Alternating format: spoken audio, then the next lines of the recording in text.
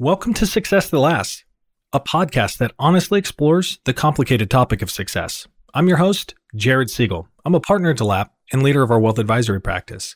During each episode, we're going to talk to a business owner, entrepreneur, real estate investor, or industry thought leader about their own experiences, insights, and observations as it pertains to life, business, finances, and ultimately fulfillment. Candidly, it can be lonely at the top. Our desire is to use this podcast to connect you with the ideas and resources so you can be better equipped to make more predictable, profitable, and rewarding decisions as you juggle the competing priorities of life, business, and money. Keep in mind, this is a podcast. It's not meant to be a replacement for your CPA or financial advisor, so be sure to check with the appropriate professionals before implementing any of the ideas.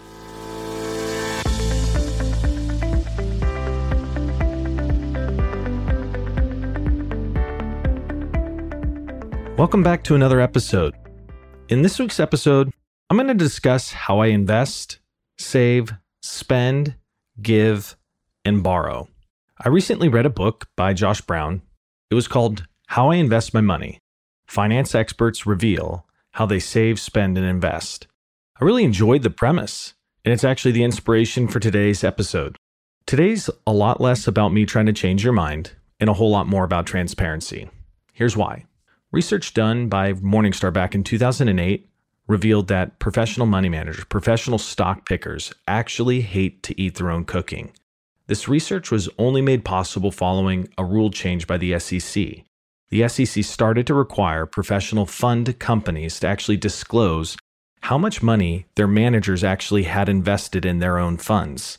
Morningstar started to gather this manager information that was newly available and extract some interesting insights. So what this Morningstar research found was that about half of these professional money managers, these professional stock pickers, actually had $0 of their own money invested in their own fund. 70% of these professional balanced funds, that's about 60% stock, 40% bonds typically, had $0 of their own money invested in their own funds. That's odd, right? These same professional money managers are professing an ability to beat the stock market, but yet they put $0 of their own money into the fund. How perverse are those incentives? If you outperform the market, you receive a bonus, but if by chance, and again a high probability, you underperform, you don't actually have any of your own money in the fund, and you continue to receive your normal compensation or salary. It actually reminds me of a book I read by Michael Lecter called OPM, Other People's Money, How to Attract Other People's Money for Your Investments, The Ultimate Hedge. That's why I really like the insights that could be offered when one asks, how do you invest, as they're simultaneously asking for professional insight around the question of, how should I invest? Though the question, how do you invest, seems very obvious, it rarely gets asked. For years, I've spent the vast majority of my day helping people answer the question, how should they invest? But I can't recall a time where clients actually asked me, how do you invest? One of the reasons I really like the question, how do you invest, is because it cuts to the chase. It helps us understand what somebody truly thinks. Where do they believe their money will be treated best? And that's why I believe the reason so few professional fund managers actually invest their own funds is because they know the empirical data. They know the odds, and they choose to invest their money differently. They know that study after study has demonstrated the efficiency of the capital markets through the empirical data. In 2020, there was a daily average $653.4 billion in world stock trading volume. The market effectively enables competition among many market participants who voluntarily agree to transact. This trading aggregates a vast amount of dispersed information and immediately drives it into asset prices. The idea that assets reflect all knowable information isn't particularly new. Gene Fama back in 1970 used the advent of computers to demonstrate this. This research ultimately resulted in him being awarded a Nobel Prize. Dr. Gene Fama's research helps us better understand why it is so difficult to consistently outperform global capitalism through predictions. Let's look at some of the research. The S&P actually publishes an annual report. They call it the SPIVA report card, SPIVA. I'll link to it in the show notes. You should check it out, but it helps us understand how do active managers do relative to a passive benchmark like the S&P 500. And year after year, the results are about the same. So in a year like 2020, a year that would have been an awesome opportunity if you could predict economic outcomes before they became a reality and were priced into assets, that should have shown up in results. But in the year 2020, 57.1% of active managers actually underperformed the passive index of the S&P 500. Now, at face value, that means that 43% of active managers did actually outperform their benchmark. That doesn't sound so bad, does it? But let's really dig into that. Let's look at the arithmetic of active management, essentially predictions. Nobel Prize winner Bill Sharpe actually taught us a little bit about the arithmetic of active management 20 or so years ago. Sharpe explained that mathematically, the average of actively traded dollars will equal the return on the average of passively managed dollars in every single instance. And importantly, that for every relative winner, there's going to be a relative loser. The bottom line is that absolute returns are going to be all over the place, but the average relative return mathematically is always zero. So essentially it's a coin toss, because for every active manager that's a winner, there's going to be a loser. The relative return of active management is always going to be zero, but that assumes that we can trade for zero, and that assumes that funds are free. And generally speaking, actively traded or actively managed funds are significantly more expensive and much less tax efficient. So if 43% of active managers actually outperform the S&P 500 in the year 2020, how would we be able to determine whether it was luck or skill? Well, one thing that we could do is we could broaden the analysis period from 1 year to 10 years. Well, actually, Vanguard, many others have done this study for us already. I'll link to this study in the show notes. But in Vanguard's 10-year study that ended in 2016, it found that 93% of active stock pickers actually underperformed their benchmark. In 2017, the Wall Street Journal published their own 15-year study and found that 92% of active stock pickers actually couldn't beat the benchmark that they were assigned to beat. I'll link to that one as well in the show notes. The long-term track record of active managers is pretty abysmal. Maybe that's new information to you. Maybe it's not.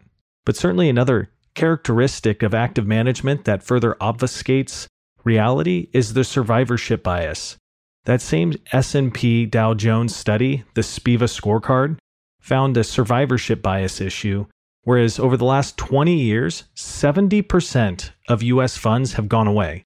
They've either been shut down or merged into other funds, almost certainly due to performance and track record.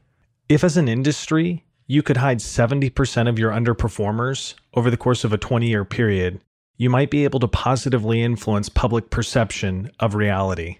Sometimes, when I share this data, the data that has informed how I invest our family's money, people will toss out an anecdote almost to disprove the data. Yeah, that's not true. What about, and fill in the blank. One of the most common names that fills that blank is Warren Buffett. At the time of this podcast, he's 90 years old and he's worth $98 billion. Many have argued that he's the most successful American investor ever. Buffett's discipline, observations, and savvy as an investor have been influential to millions, and I'm no exception. Back in college, I started reading the Berkshire Hathaway Chairman's Letter, and I haven't stopped since. You might be surprised what Buffett's written over the years. Back in 1996, in his Chairman's Letter, Buffett wrote, "Most investors, both institutional and individual, will find that the best way to own stock is through an index fund that charges minimal fees. Those following this path are sure to beat the net results after fees and expenses delivered by the great majority of investment professionals." Buffett followed that up in 2004 with his Chairman's Letter stating, "Over the past 35 years, American businesses have delivered terrific results. It should therefore have been easy for investors to earn juicy returns. All they had to do was piggyback corporate America in a diversified, low-expense way. An index fund that they never touched would have done the job. Instead, many investors have had experiences ranging from mediocre to disastrous." Do those results surprise you? They surprised me the first time I encountered them. I believe those quotes imply that Warren Buffett knows the success profile of the average active stock picker. It appears as though he understands the long odds of active stock picking beating the market through predictions. To prepare for this podcast, I went ahead and evaluated the recent performance of Berkshire Hathaway against the S&P 500. What I observed was the S&P 500 outperformed Berkshire Hathaway and Warren Buffett over the last 1 year, 3 years, 5 years, and 10 years. Whether or not Warren Buffett's performance or track record is an exception to the earlier data or not is missing the point. Let's not mistake possibilities for probabilities. The probability of finding somebody to consistently outperform the market net of their fees through economic predictions is unbelievably low. Therefore, when it comes to my own investments, my personal investments are designed for sleeping well at night and funding my goals, not necessarily scouting for managers that peddle performance. I don't think that there are very many managers that can actually outperform net of their fee global capitalism. And that personal investment conviction is anchored in evidence, not my opinion. So before we jump into the details, let me run through the usual disclaimer. This podcast is informational and educational only, and it shouldn't be construed as specific investment, legal, or accounting advice. Investing involves risk, and obviously no strategy assures success. This is simply how I invest my money. Investing starts with values and beliefs about money to build a custom plan. The discovery of values and beliefs about money can help us create specific goals. We can quantify those goals and put timelines around them. We can organize those goals in terms of priorities. We can organize the goals as needs, wants, and wishes. So in the event that there's ever competing priorities and there's a finite number of dollars, we know which order to fund the goals. For me, flexibility and control over our family's time is an unforeseen return on wealth. Therefore, because I value that flexibility and control, I work hard to avoid moving the goalposts. There's something in psychology called the hedonic treadmill or hedonic adaptation. Essentially, think about this as chasing rainbows.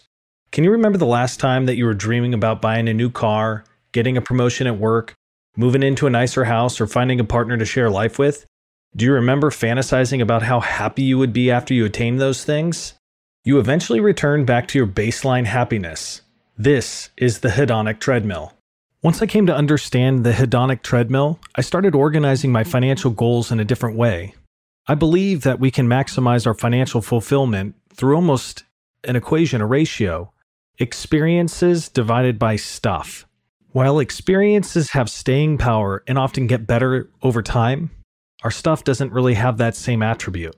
Financial author Morgan Housel puts it this way: past a certain level of income, what you need is just what sits below your ego. Lifestyle creep is a real thing. Simplistically, wealth is the accumulated leftovers after I spend what I take in. Real wealth is generally hidden. It is the income that we didn't spend. Wealth is an option not yet taken to buy something later. Speaking of buy, what can money buy you? Sometimes if we're given too many choices, we can be paralyzed, overwhelmed by our options. So what if we had to simplify it to just 3 categories? What would they be? I could make a case that money can buy you things, experiences, and impact. And you can organize your financial goals around those. Another powerful way to reframe and clarify money is to think about the destinations. Where will it end up? There's really only 4 options. You'll spend some, your heirs will get some, charity has an option of getting some, and depending upon your decisions will determine the 4th category of how much the government gets along the way. Most people generally agree money won't buy us happiness, but it sure helps us avoid misery. By starting with our values and our beliefs about money, that can become our foundation. It's our why. Then the why creates the destination. Once we've defined the destination, how we get there becomes a lot more clear. So now that I've shared a few of the values and beliefs that I have about money, let's move past conceptual to tangible, from theoretical to kind of brass tacks. What does this look like at an execution level? Well, because flexibility and control are the primary returns I'm targeting with our wealth, I prioritize becoming financially unbreakable. Thus, I'm incredibly well diversified. My investments look a lot like a 4-legged stool. The first category is traditional stocks and bonds. A second category is multifamily real estate. Third category is land. And the 4th category is business ownership. However, there's another layer to the diversification. I look to diversify the tax character of all the underlying investments so that our family will be in a good position to deal with the certainty of uncertainty related to the tax code in years to come. Some of the investments are in pre-tax retirement vehicles, much like a traditional 401k or traditional IRA. Some are in Roth, whether in a 401k or a Roth IRA. These are post-tax contributions that will grow tax-free and will subsequently be spent income tax-free years down the road. Some of them are essentially brokerage or taxable accounts where I look to harvest these gains on a long-term capital or preferred rate. So again, in pursuit of becoming financially unbreakable, let's revisit the diversification. I own a variety of different asset classes in a variety of different countries across a variety of different currencies in a variety of different accounts, which will change the tax character of either the gains or the income in the future. Ultimately, this belief goes all the way back to 1952, when Nobel Prize laureate Harry Markowitz famously said, "Diversification is the only free lunch in investing." So if step one was to start with values and beliefs about money, step two would be to design an investment thesis that's informed by financial science and decades of academic research. Because I didn't personally want to mistake possibilities for probabilities, I wanted to anchor my personal investment thesis in financial science. I wanted to turn to Nobel laureates and their insights to anchor my beliefs, the likes of Harry Markowitz, Bill Sharp, Gene Fama, Myron Scholes, and Robert Merton.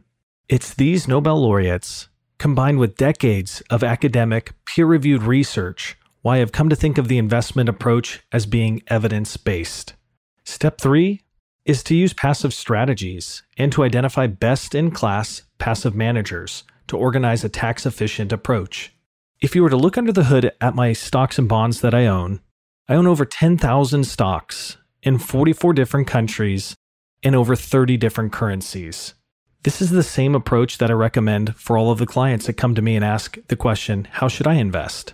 Though I believe it's very difficult to increase the expected return of a portfolio through economic predictions and active management, I do believe the financial science is clear that we can pursue a higher expected return if we structure a portfolio along specific dimensions of expected return. A well-diversified portfolio can emphasize market areas offering higher expected return potential. Thus, I have tilted my portfolio towards smaller companies and companies that, from a relative price perspective, are cheaper, often referred to as value stocks. To quantify things in real rough terms, over the 91 years from 1928 through 2019, small companies outperformed large companies by about 2% per year, and value companies, which are otherwise cheaper, have outperformed growth companies by about 3% a year. Step 5 in my approach to investments is to diversify globally. The last 10 years in the United States has offered an exceptional return. However, don't have to go back all that far in history to find a period of sustained underperformance. The 2000s is often referred to as the lost decade as it pertains to the US stock market. For example, the S&P 500 annualized return during that 10-year period was actually negative 0.95%. However, in rough terms, the emerging markets were up over about 10% per year, and the international small cap value index was up over 13.5% during that same time frame. So how did the US follow up the lost decade? Well, the next 10 years, the S&P enjoyed a return in excess of 13%, while the emerging markets, which was victorious during the prior 10 years, lagged at a little over 4% per year. No one knows what the next 10 months will bring, let alone what the next 10 years will bring.